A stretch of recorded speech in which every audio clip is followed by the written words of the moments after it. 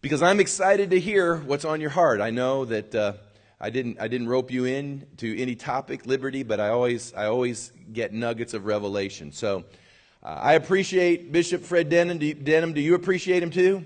He's becoming my golf buddy. So come on up, Bishop, and share with us today. We're excited to hear what the Lord's laid on your heart.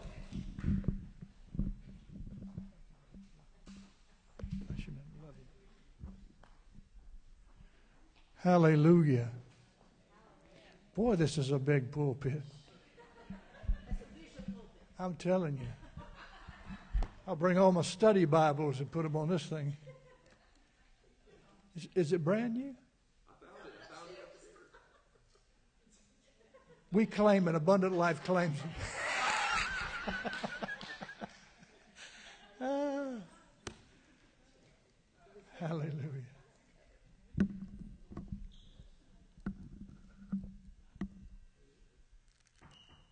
For whatever reason, I've been extremely anxious for today's time together. And I couldn't quite put it into perspective except for this. I used to say when I pastored, I'm a little teapot, short and stout. And the Lord would just tip me over and pour me out. Now I'm a little teapot, old and stout. But I believe He can still pour me out. I'm so full of this message, I don't even know where to begin, front, middle, or end. But I do hope, and we're going to pray to this end, that we receive the spirit of wisdom and revelation in the knowledge of Him. I'm praying right now, as a matter of fact. The eyes of our understanding being opened that we may know. And then Philippians, that's Ephesians 1, Philippians 3. The excellence of the knowledge of Christ Jesus our Lord, and be found in Him, not having our own righteousness, which is from the law, but the righteousness through faith in Christ. The righteousness which is from God by faith, that we may know Him and the power of His resurrection, the fellowship of His sufferings, being made conformable to His death. And we usually stop there, but it goes on to say that we may be counted worthy to receive, worthy of the resurrection from the dead. Now, the knowledge of the Lord Jesus is the key. And let me just say to you this morning that when we speak of the city church, we're talking about the knowledge of the Lord Jesus. The city church is His idea.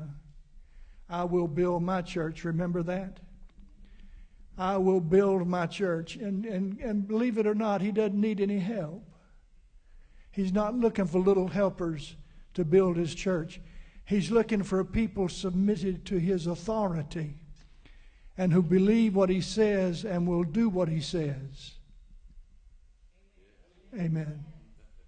See, that's the key. Obedience is the key.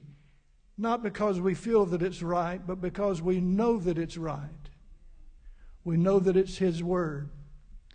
And so I want to repeat one or two things this morning that I know that I did this past time.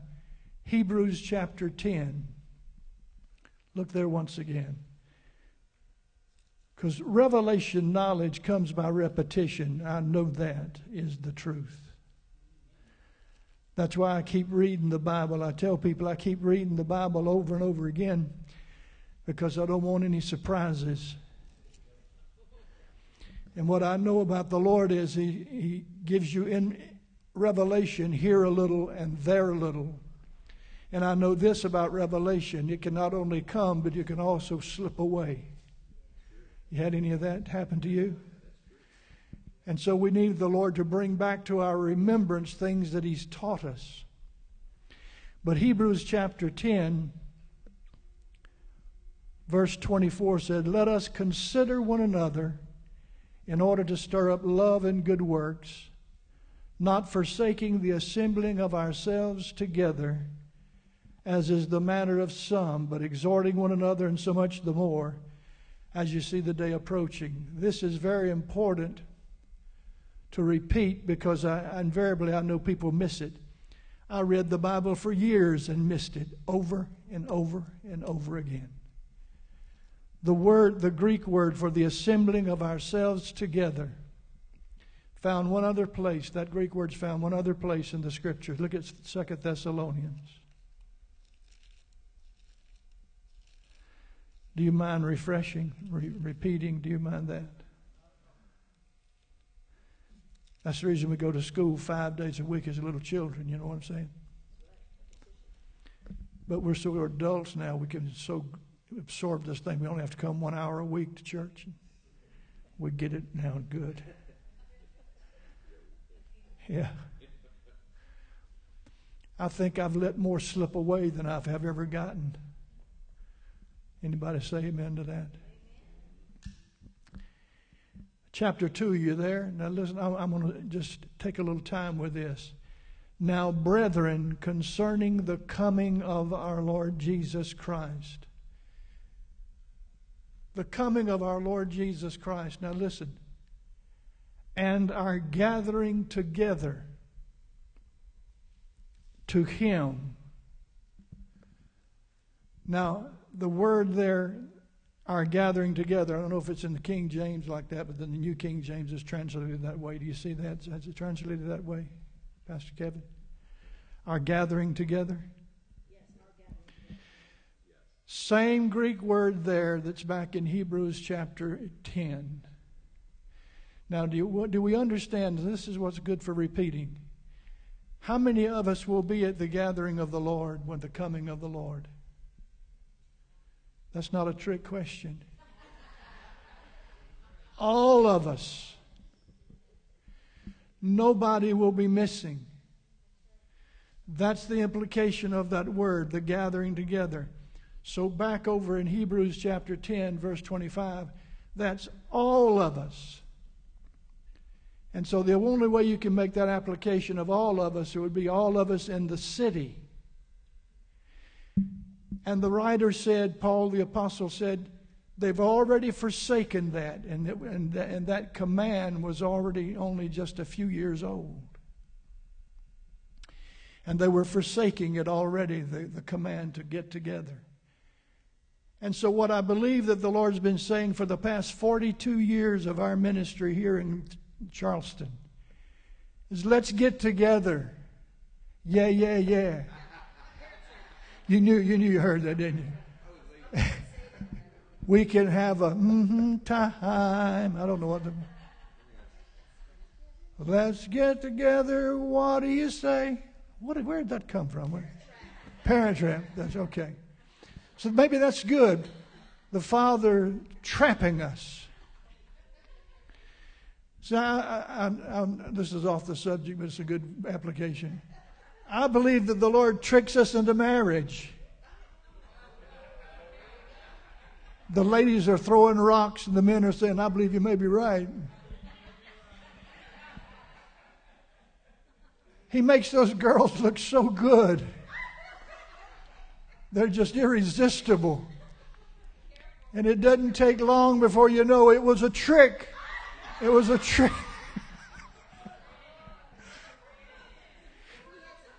Now see, listen.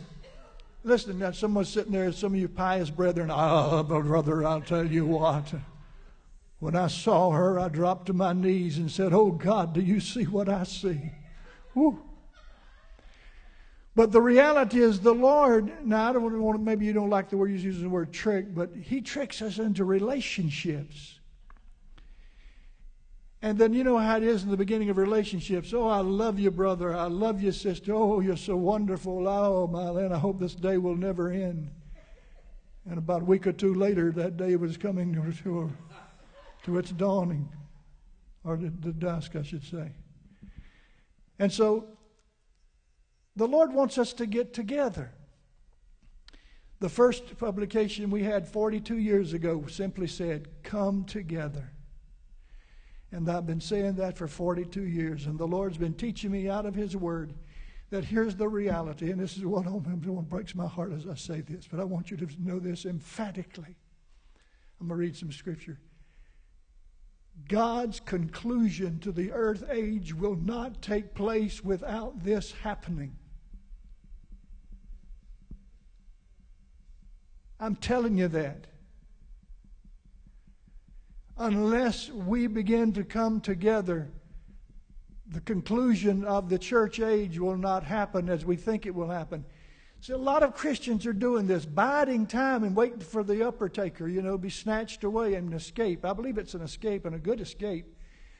But a lot of stuff has got to happen between now and then.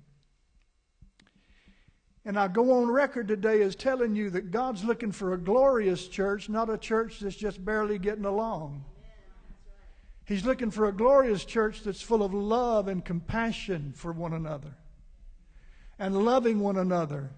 Not because we feel like it, but because we were tricked into it, but because we have come to believe that that is the will of God for us to love one another. And I remind you again this morning of what Jesus said. And it took me years to understand this. And I know I'm sorry to admit this. But the commandment of Jesus was not to love one another. This is review. Can anybody, I'm talking to a class now, can anybody tell me what the new commandment was? You get extra credit, Brad. That's the new commandment. And I remind you again this morning that Jesus in the what we call the Last Supper or the communion time of the Lord, right before he went to the cross, he washed the feet of Judas. And he knew who he was. He washed the feet of Peter, and he knew what he would do. He washed the feet of the other 10 and knew that their exit would be real soon, and he would be left alone. But he washed their feet anyhow, and he said this to those disciples. He said, what I'm doing to you now, you don't know, but you will know. And then he said, I want you to love one another, because the world's going to know this whole story, because you love one another as I have loved you. Without regard for who you are, but regard for the commandment of what you must do. And when I talk like this, a lot of people say we get all concerned that we want about good doctrine and right doctrine and whatever. And I'm a total believer in good doctrine, right doctrine. I'm a total believer in the Word of God. It is the giver of the truth for us. I used to tell our folks when I led our table for 24 years, I'd say this. I believe the Word of God is the truth, don't you? Yeah. I believe the Holy Spirit is the Spirit of truth, don't you? Yeah. I believe I'm looking for the truth, aren't you? Yeah. I believe if that's the case, then we're going to find the truth, don't you? See, we want to find the truth according to my conclusions. We don't want to find the truth according to the truth, the Spirit of truth. And I think that's where this whole story comes. You never know who's sitting among you until it gets critical. You never know until the chips are down, as they say, and it's time to play your cards. You don't know who's going to be with you or who's not going to be with you. But I had to determine in my heart years ago, it makes no difference who's with me. As long as he's with me, I'm on his side and he's on my side. That's what matters. You shall know the truth, and the truth will make you free from the dominion of sin that separates you from one another because of your pettiness, your opinions. Some of us are more in love with our opinions than we are with our brothers and sisters. Most of us are. How do I know that? I still struggle with that. You'd think if somebody after all these years wouldn't struggle with that, but I still, you know why? We talked about it on the golf course. Romans 7:18.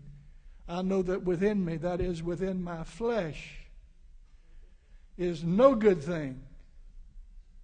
But to will, and I want to say a little bit about this. To will is present with me.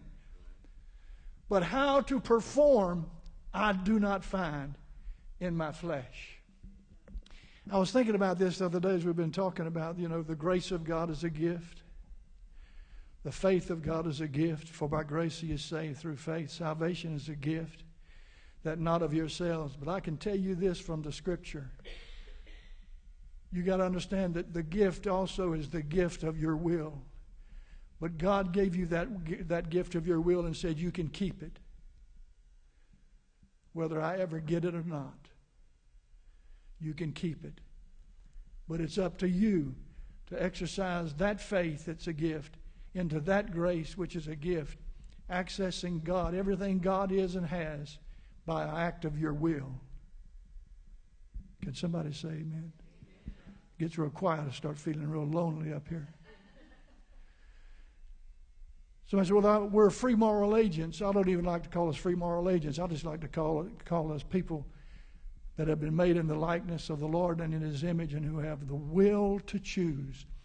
And the reason we have the will to choose is because he chose. If he hadn't chose you, Moran, you couldn't choose him. That's what the Bible means by election. He's already chose. He's chose us all. It's not his will that any should perish. He chose every one of us. Now it's our turn to choose. That's relationship. And all of that fits into the whole context of what we're talking about with God. Here's something I want to remind us of again this morning as well.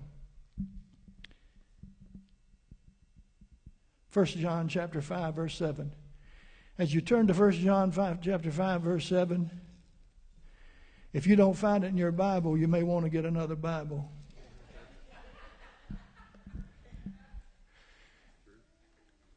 As much as I love the New American Standard Bible, I read it for a long time before I realized that, it doesn't have 1 John 5, 7. I think I'll quit reading that one and go back to the New King James Bible.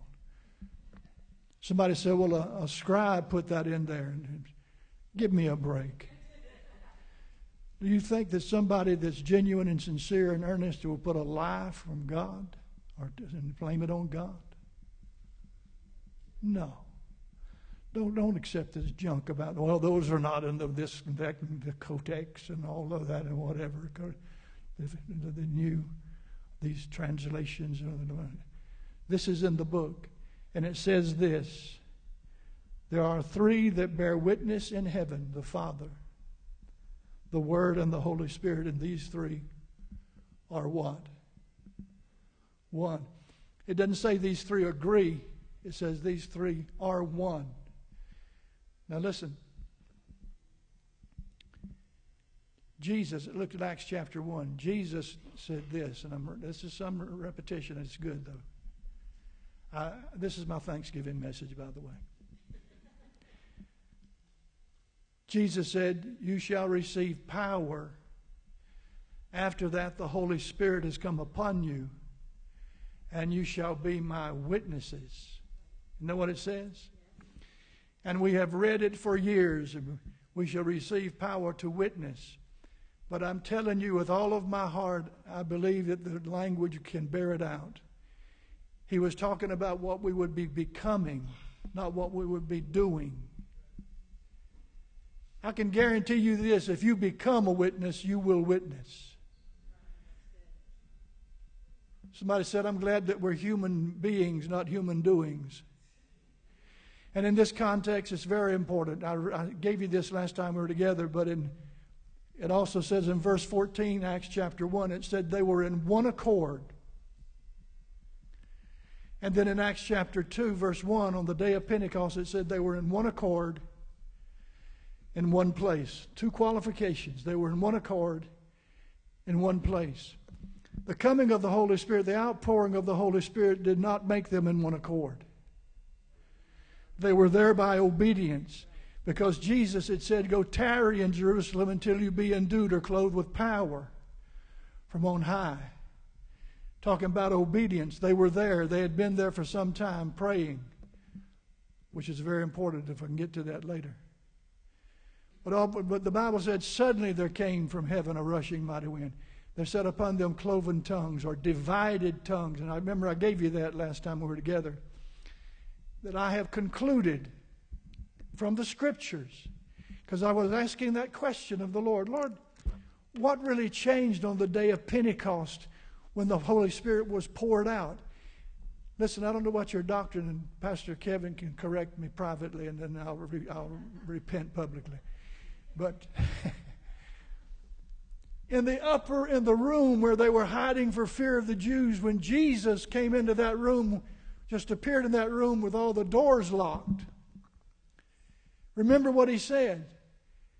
It said, the Scripture says he breathed on them and said, receive the Holy Spirit. I believe at that very moment they were born of God because he had been raised from the dead. It had been concluded they could be born of God. They were born of the Spirit in that upper room. But then he said, tarry for the clothing. And if you read through the whole book of Acts over and over again, when it talks about the Holy Spirit coming, it says he came upon them. He was poured out upon them. And I said, Lord, what changed when that happened to us? And I gave you my conclusion from the Scriptures this past time we were together.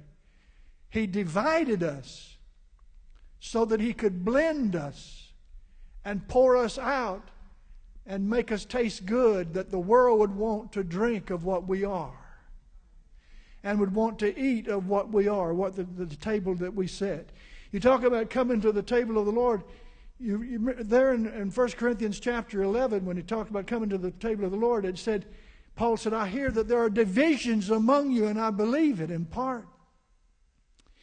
And then he goes over to later in the chapter, in the communion part we like to use, and he said, if you'll judge yourself, you'll not be judged with the world, but you'll be chastened of the Lord. And so I believe that the greatest problem the body of Christ has always faced is this divisiveness, division. And we have to make up our mind that we will not be a divider. Sixth thing God hates. You remember Proverbs chapter 6? And the seventh is what? The seventh, of course, I only get this word in there because we like to use this for homosexuals, but we don't use it for this. Abomination. What is the abomination is the seventh thing? He who sows discord among the brethren.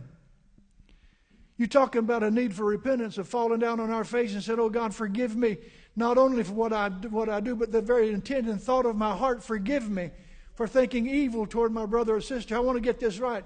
I've come to learn to do this by spending my time in prayer. Lord, forgive me of my thoughts, my imaginations, and my meditations, which I have pondered unnecessarily, which have not pleased you. Forgive me, because I want to be clean. I want to be washed. Not only for the words I speak, the actions and the attitudes of my heart, but all these other things. I want to be washed. Because I want to be able to stand here this morning and be used of God to speak to you. Because I understand that it's not information you've come for this morning. You've come for a revelation. You haven't come for just a good message. You've come to be changed. You've come to be converted. Jesus said, except you be converted and become as little children, you'll not enter the kingdom of God. How many want to enter the kingdom? Righteousness, peace, and joy in the Holy Spirit.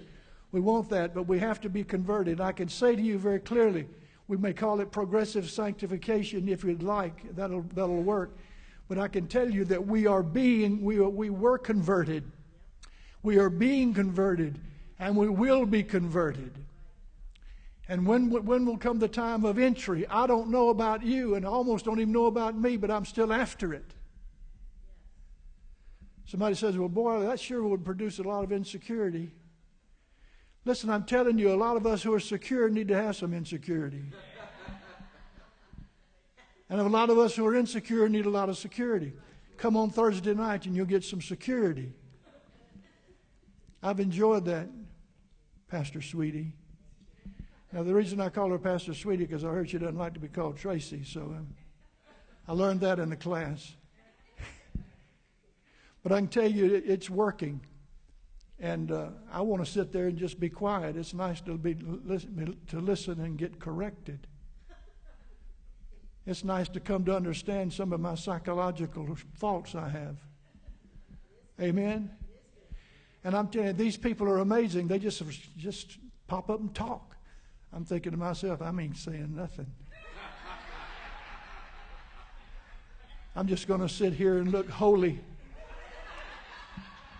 Work out my own salvation with fear and trembling. You stay out of my business. No, I don't go that far to say that. As a preacher, sometimes it's good to be quiet. Amen.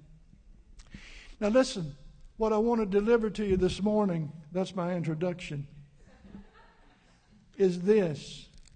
I alluded to it a while ago, and I'll say it again. Jesus is preparing his glorious church without spot or wrinkle that'll be holy and without blemish. He's preparing us to be that glorious bride. If you go over to the book of Revelation, he said, show us the bride. He wanted to see the bride. He said, I saw her coming down like that city was coming down. Isn't that interesting? The city, when he wanted to see the bride, the city came down and he described the city. And the city was full of the glory of God. I believe that's what God wants for us now. The witness that we talked about a while ago, the witness is the witness of the Father, the Son, and the Holy Spirit being one. How can we witness to the oneness of God if we're not willing to be one ourselves? If we're always going to qualify it. You know, one of the greatest things that could happen in the body of Christ is for one brother or sister to meet another brother and sister and say this: I don't know what you believe, but it makes no difference to me as I stand here. I love you where you are and who you are. And I respect you because I believe you're after the truth. Now, somebody says, well, that may not be true. Well, I believe that I can say it's the truth. I've even told Jehovah's Witnesses that before, or Mormons, Roman Catholics that we've given a real hard time for years. To be able to say to them, I know that you're looking for the truth. And I believe you're going to find it. And you're my brother and you're my sister if you name the name of Christ. You've been born of God, born from above, born of the Spirit. Don't know if you've had the Holy Spirit poured out on you or not, but be that as it may. You can't alienate somebody from you and then expect to have sweet fellowship. I'm through with this. Well, brother, give me your statement of belief, your list of doctrines, and let's see if we can have fellowship. We just came to the place where we have fellowship. In the blood and in the body of the Lord Jesus. Have we figured it out yet? I've figured this out about politicians, but I haven't figured it out about regular Christians. But I'll use politicians as an example. There are a lot of politicians who talk about being born again, but it becomes very clear to me that their politics are not born again. So why can't we receive one another in the same respect? If you confess you're born again, why shouldn't I receive you as that? Let's sit down and let's talk about it. Amen? Okay, 3 or 4 of you really believe that. But here, look at Romans chapter 5.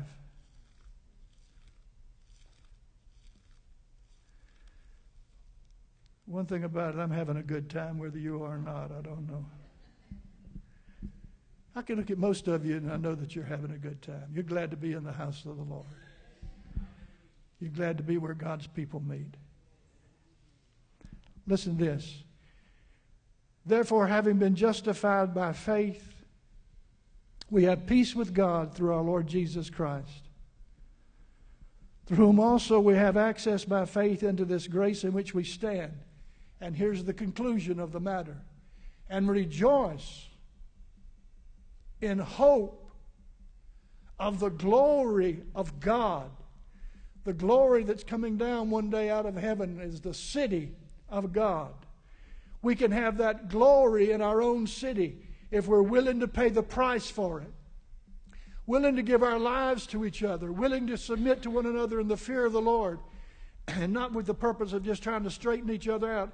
The Lord has delivered me from that and still delivered me from the straightening out spirit. I've never found anybody I could argue with very long and have sweet fellowship later. It's the truth, isn't it? But if I can take them off guard and love their neck and love on them a little bit, we got something from someplace to go. Amen? In hope of the glory of God. That's what we're in hope of, folks. By grace, through faith, we have access into this hope of glory. Colossians 1:27 says, Christ in us, the hope of glory. We're not having to wait to get to heaven. Heaven has already come to us. I like what Bob Mumford said years ago. God's not trying to get us into heaven. He's trying to get heaven into us. Amen. And I believe when God finds a people and is able to find a people throughout our city who have that desire for the glory of God to get into us, we'll be on our way. And listen, I believe this today. And I want to make certain I say this, because this is very important to say again as I stand here, Pastor Kevin. Ephesians chapter 1, verse 22, if I remember correctly, says that the foundation of the church is established on apostles and prophets. 1 Corinthians 28, or chapter 12, verse 28 says, first apostles, secondarily prophets. That's not a pecking order. That's a spiritual reality order. God puts his hands on men and women as in an apostolic ministry. He puts his hand on men and women in prophetic ministry. And he says to them, you must come together. You must seek to submit yourselves one to another in the fear of the Lord, because the church depends on it, on you. And I believe that's what we're hearing. I believe that's what we're hearing in hope of the glory of God. You see, because I believe that, and I hope Pastor Kevin feels this way too, I can put up with a bunch of stuff. But you know there's no stuff to put up with. He's too sweet. You know, he's just a sweetheart. If there's any fault, we haven't found it yet. But I bet if I keep looking long enough, I probably...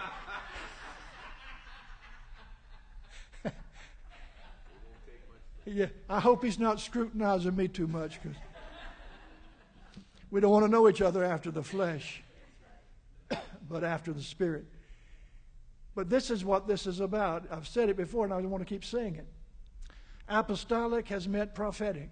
I don't claim to be prophetic, even though I could prophesy from time to time. I'm not prophetic. Somebody said, well, you sound like you might be a little pathetic, but be that as it may. But I can tell you this, I'm apostolic with the message. And I'm prophetic in the voice for the message. Because I've come to the place in my life and my age where I don't really care what anybody thinks about what I say. And you know, that's not a bad place to be, because you're not easily offended when you don't care. I still care a good bit about what people who are closest to me say, because they can hurt me the most. But I believe what I'm saying to you is the truth. The glorious church will not appear and cannot arise until we are committed by conversion to this process. If you get nothing else, I want you to get that. We can boast all we want to about our little house. Even if your little house has 1,000 people in it, it's still a little house compared to approximately 1 million people in the greater Charleston area. All the houses could be filled today. You understand that? And we probably still would only have about 5% of the population.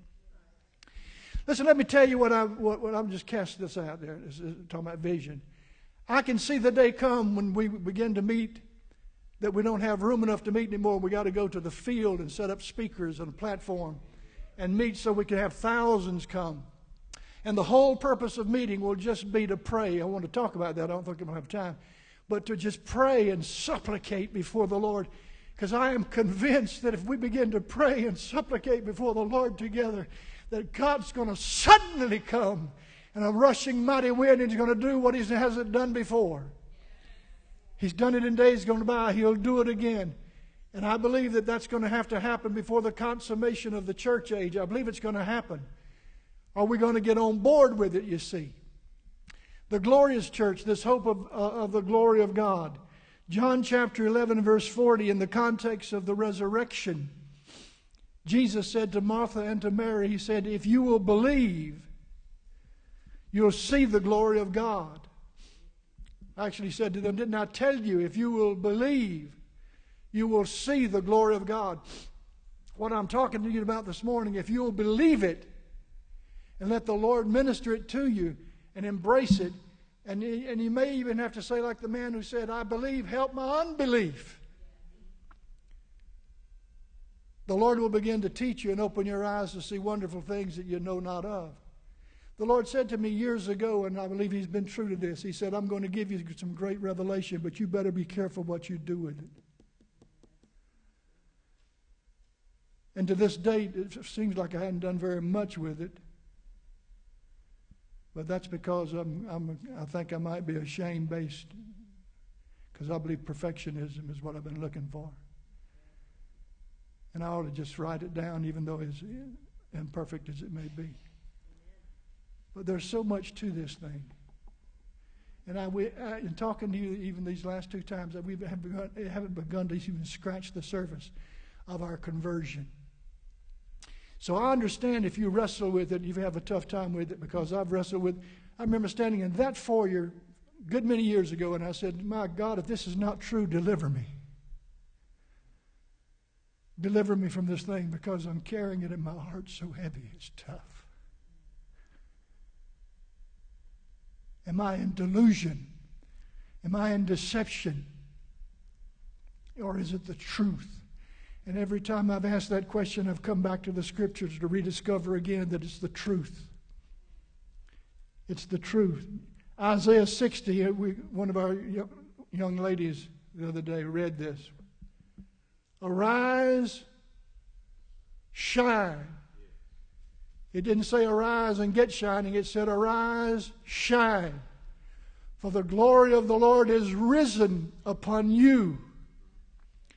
The glory of God has come, and the glory of God is upon you and in you, and the glory of God is ready to be revealed through you if you'll pay the price, pray the price, walk together, submit to one another in the fear of the Lord, love your brother and sister more than you love your own opinion. When you miss it, confess it. It's what we're learning in the class. We've all got clay feet. None of us have arrived. Thank God there's a lot of us are on the way. The Apostle Paul said, not as though I had already attained, in that scripture in Philippians chapter 3. He said, not as though I had already attained or already perfect or fully matured, but I'm pressing toward it. And nothing's going to keep me back. I'm subjecting my body into a rigorous regimen. I want to say regime. That's like Hitler, I reckon. But I bring my body into subjection lest after I've preached to others, I myself should be disqualified. I like disqualified better than castaway. Seems like castaway you can't get back. Disqualified you can re-up. Yeah. We're just guilty of it. We're not shamed. So the Apostle Paul, I loved what he said. He said, not as though. I mean, if the Apostle Paul hadn't attained, where are we in the process? You know, the Bible says, lay aside every weight and the sin which so easily besets you, and run with patience the race that is set before you. I'm thinking, not only are we not able to run the race, we're not even in the race.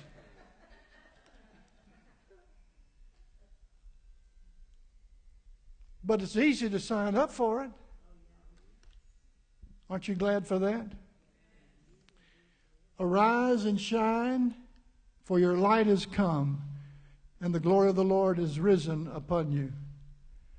Then further he said, the Lord will arise over you, and His glory will be seen upon you. The Gentiles, the unbelievers, the heathen shall come. Not because you dragged them there, but they'll come because they're looking for the glory. They're looking for reality. They're looking for what God is and who God is. That's what they're looking for. We can point our fingers and shake our bony fingers in their faces all day long, but they're looking for us. All of creation is waiting for the manifestation of the sons of God, the manifestation of sons, plural, of God. The world's waiting. The world's looking for that. They're looking for the genuine. I think Jamie, I heard him say the other night, looking for the authentic.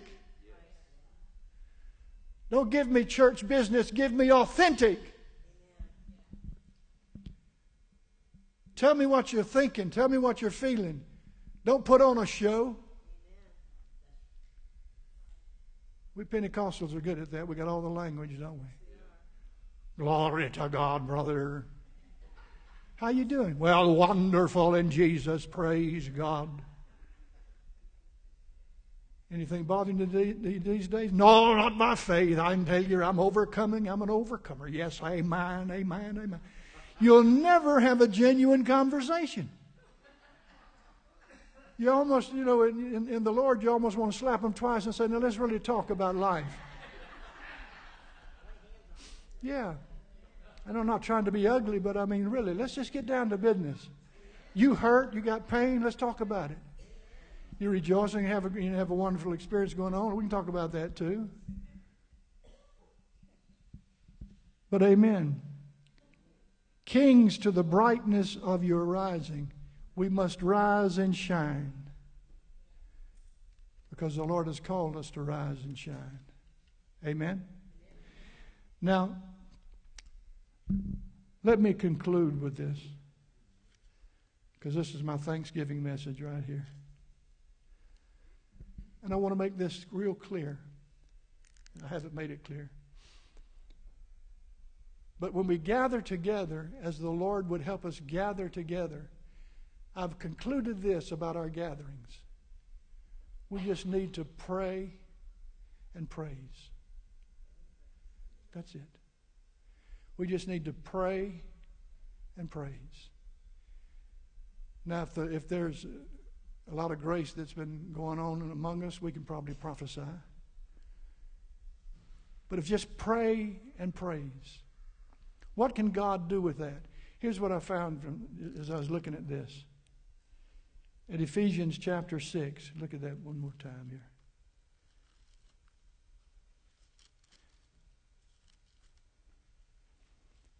I wanted to talk about this, but I knew we wouldn't have time. Verse 16 says, above all, taking the shield of faith.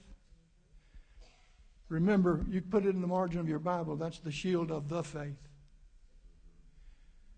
So he's really talking, even though you can make a personal application for your own faith, personal faith, it really is speaking more of corporate, body faith, the faith. Because remember, he said earlier in chapter 4, till we all come to the unity of the faith. He said earlier in chapter 4, he said, endeavor to keep the unity of the Spirit. Don't endeavor to get it because you already got it. Just endeavor to keep it. Don't let anything grieve the Holy Spirit, quench the Holy Spirit, and dismiss the teacher of truth from our midst.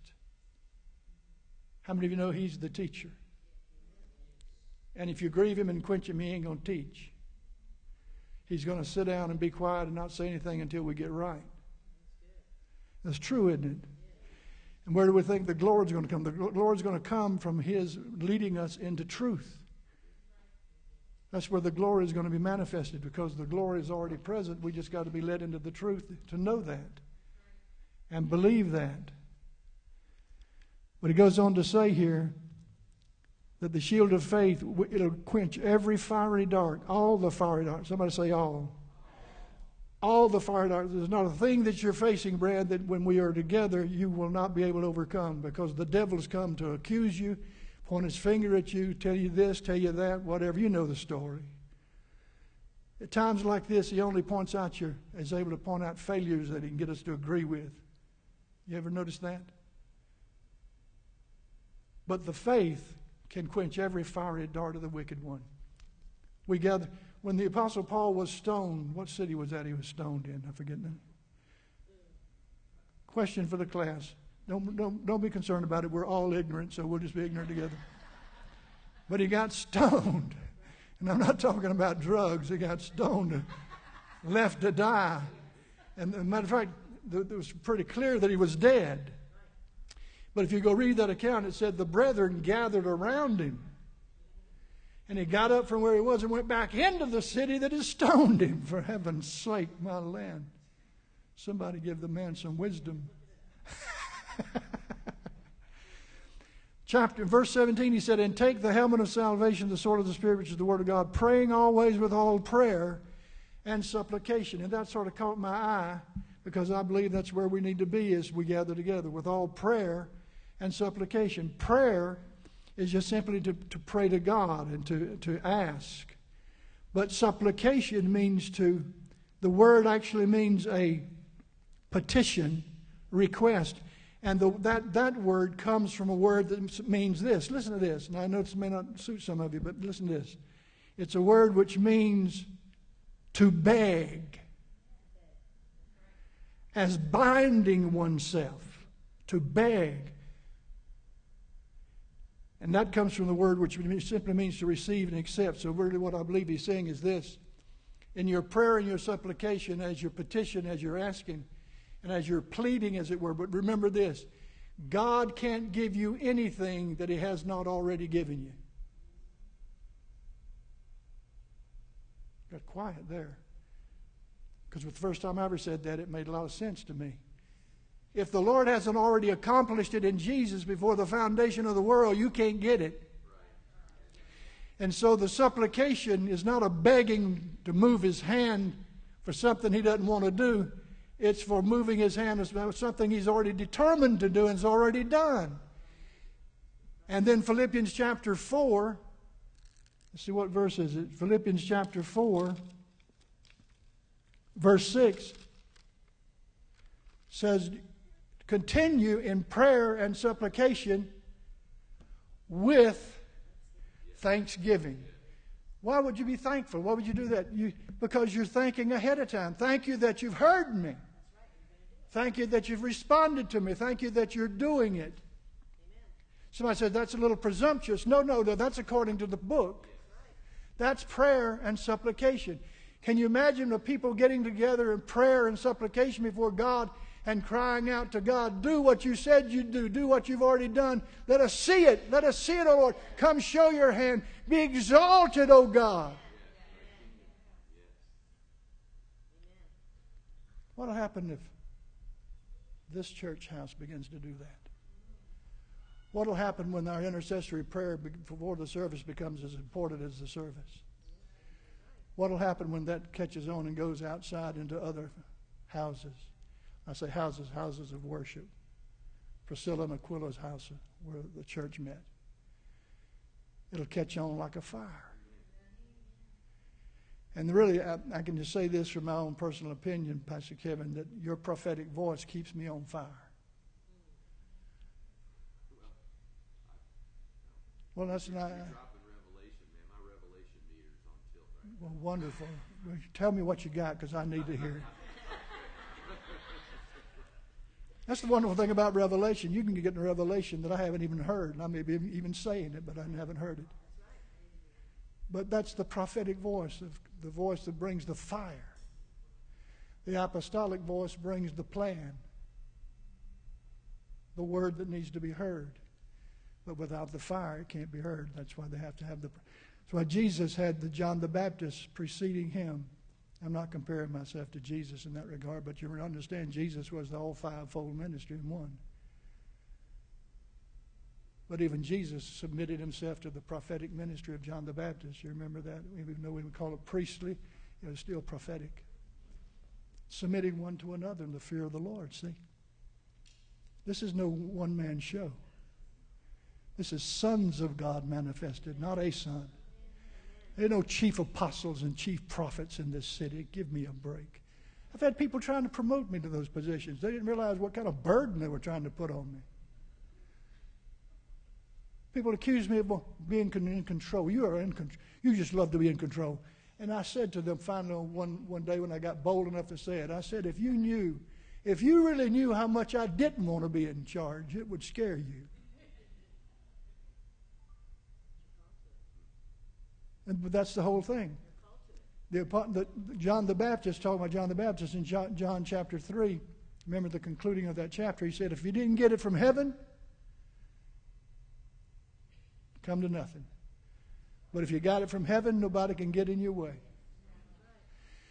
When I was traveling with the Oakland Quartet, I've never told you this, but I was the tenor and I was the preacher for the tenor. Boy, those were some green gore days. I mean, I was green as a gourd. But I was preaching. I used to sign my autograph. They'd ask me for my autograph. You believe that? They'd ask me for my autograph. Yes, my child, please give me the record. I'll sign the cover for you. You know what I signed that record with? This is a joke. John 3:30. It's 30 or 31, I forget now. It's 30 or 31. It said, John the Baptist said, "He must increase, but I must decrease." Well, at least I had the right spirit. I hadn't quite got converted, but I was being converted. And that was over 42 years ago. Should I ask if anybody has a question? It's not too big a class. Are you getting any understanding of what's being said? Now listen, the next time I talk to you, I'll probably repeat some of the same things I've said. I want you to know something, that's not feeble-mindedness. That's because I want you to hear it and hear it and hear it and hear it until you can regurgitate it. And you might even have to say, I can regurgitate it, but I don't know what in the world it means. But God is helping me to see. God is helping me to hear. So I believe some great things are ahead of us. I believe some great things are ahead of Legacy Church. Great things are ahead for Charleston. I wanted to tell you some things this morning. I wanted to give a testimonial, but I felt like the way we went was better. I still want to tell you a testimony that sounds like it came out of the book of Acts that will affirm and confirm the things I'm talking to you about. Dreams, visions, relationships orchestrated by God. The outpouring that we had in this very room in 1995 was a result of us brethren coming together 2 years prior to that. I'm giving testimony now. We were sitting in that room back on this left side, your right, 5 of us preachers, when the Holy Spirit began to be poured out right at this altar, like the book of Acts. And I'll say this with all the confidence in the world, that God was responding to those 5 preachers. God used a vessel that has fallen away, but that didn't make any difference. He still used him for those 5 preachers. Because we had committed 2 years earlier to one another, and we washed each other's feet and said we want to walk together and learn what it means to live in covenant together. I believe that's the reason for that outpouring that morning. And I believe that can happen compounded many times over again when we're willing to pay the price. If we see what God wants to show us and submit to it. As a body here, as the body of Christ in the city. Let me say to you again, the city is not defined by the city limits. The city is defined by God because it's in the Spirit. There's some practical things we could add to that, but I believe that is the case. Jesus, can I take just a moment to my second closing? The confusion started in a city, Babylon. And then the straightening out of the confusion happened in Jerusalem, in a city. And in the consummation of the age, when eternity is about to begin in the reign of Christ, we will see a city set up where the glory of God will be manifested forever. That's why I go on record as saying the church, the authority of the church, the jurisdiction, the government of the church can reach no further than the city. We can bless each other, we can help each other, we can hear each other. But in terms of governing, we have our government right here in the city. The Bible says, know those who labor among you and who are over you in the Lord. Get to know who they are. You may not realize it, but they may be sent to you and you didn't know that they were sent. Everybody stand up. You may not understand or know that God has anointed them. You see, anymore, I'm looking for the anointing that's on the lives. That's what I'm looking for. But here's the second thing, Charles, I'm looking for. I'm not even going to be impressed by your anointing. I'm not talking to you personally, but I'm talking, make it personal. I'm not impressed by what you do under the anointing. I'm impressed by who you are as a person. How do you treat your wife? How do you treat your children? How do you pay your bills? What do you think about loyalty? What do you think about commitment? What do you think about covenant? See? That's what I'm concerned about, ultimately. But I can't get to know all of that until I actually receive you in your anointing. Then I get to know that. Amen? So praise God. Nobody was clamoring to ask me any questions, but that's all right. Sometimes my wife looks at me that way. I say, are there any questions? No, you pretty much said it. Ah, Jesus. Let's everybody just pray for just a second. Lord, it's been good to be here today. It's been good to listen to what you're saying to us today. May this day become the day that we are converted to the process. We want to see the glory of God. We want to believe to see the glory of God. We want to be the people that will rise and shine because our light has come and the glory of the Lord has risen upon us. We want to be the people where people will run us down to come to join us rather than us having to beg and plead. They'll come because they're looking for us.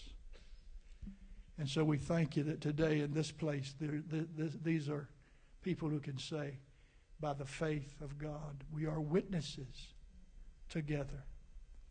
We are witnesses together. The Holy Spirit has come, clothed us. We are witnesses together. And there is where our power is, our witnesses together. We are the body of Christ. We're not divided, neither will we permit any division among us. We are peacemakers. We pursue holiness and peace with all men, without which no man shall see the Lord. That's our position. And by your grace, through faith, we will attain to that place. And we thank you for it. In the name of Jesus, and everybody said, Amen. Thank you so much for listening to me today. Fantastic. Amen. Amen. Every time Bishop Fred speaks, man, it's like my revelation meter tilts. And I'm writing things down that you didn't say exactly, but I heard the Lord say, and now I gotta chew and weigh. And I think the first of the year is going to be an amazing thing here. It's not that December won't be amazing or the rest of this month, but there are just some things. You remember when Pastor Miles, you always knew when Pastor Miles preached a good message when he'd want to stand up and re-preach it after you got done preaching it. That was like the highest form of compliment. I just wrote this one word, and then you will be released. God will either drive us together, either by revelation or by pain. And I just think that the church has chosen to ignore certain revelation, and we're going to opt for pain. And I don't want that. I don't know about you. I've experienced enough pain. I want to hear the word of the Lord, and I want to respond to the word of the Lord. So God willing, Legacy willing, His church in Charleston willing, let's respond by revelation. Thank you, Bishop Fred. I think your time has come. I do. I honestly do. I think your time has come. And God's going to restore some things. I believe He's going to restore the table back. Now, I don't know what that looks like. I'm just saying it out loud. But I believe that restoration will come. Amen. And I wrote some other things down here that I'm going to chew on. If I say it too loudly, you'll hold me to it. So I'm going to chew on it. Amen. Be blessed. May the blessing of the Lord rest upon your homes. May it be the greatest week this week as you give thanks to the Lord. You're released. God bless.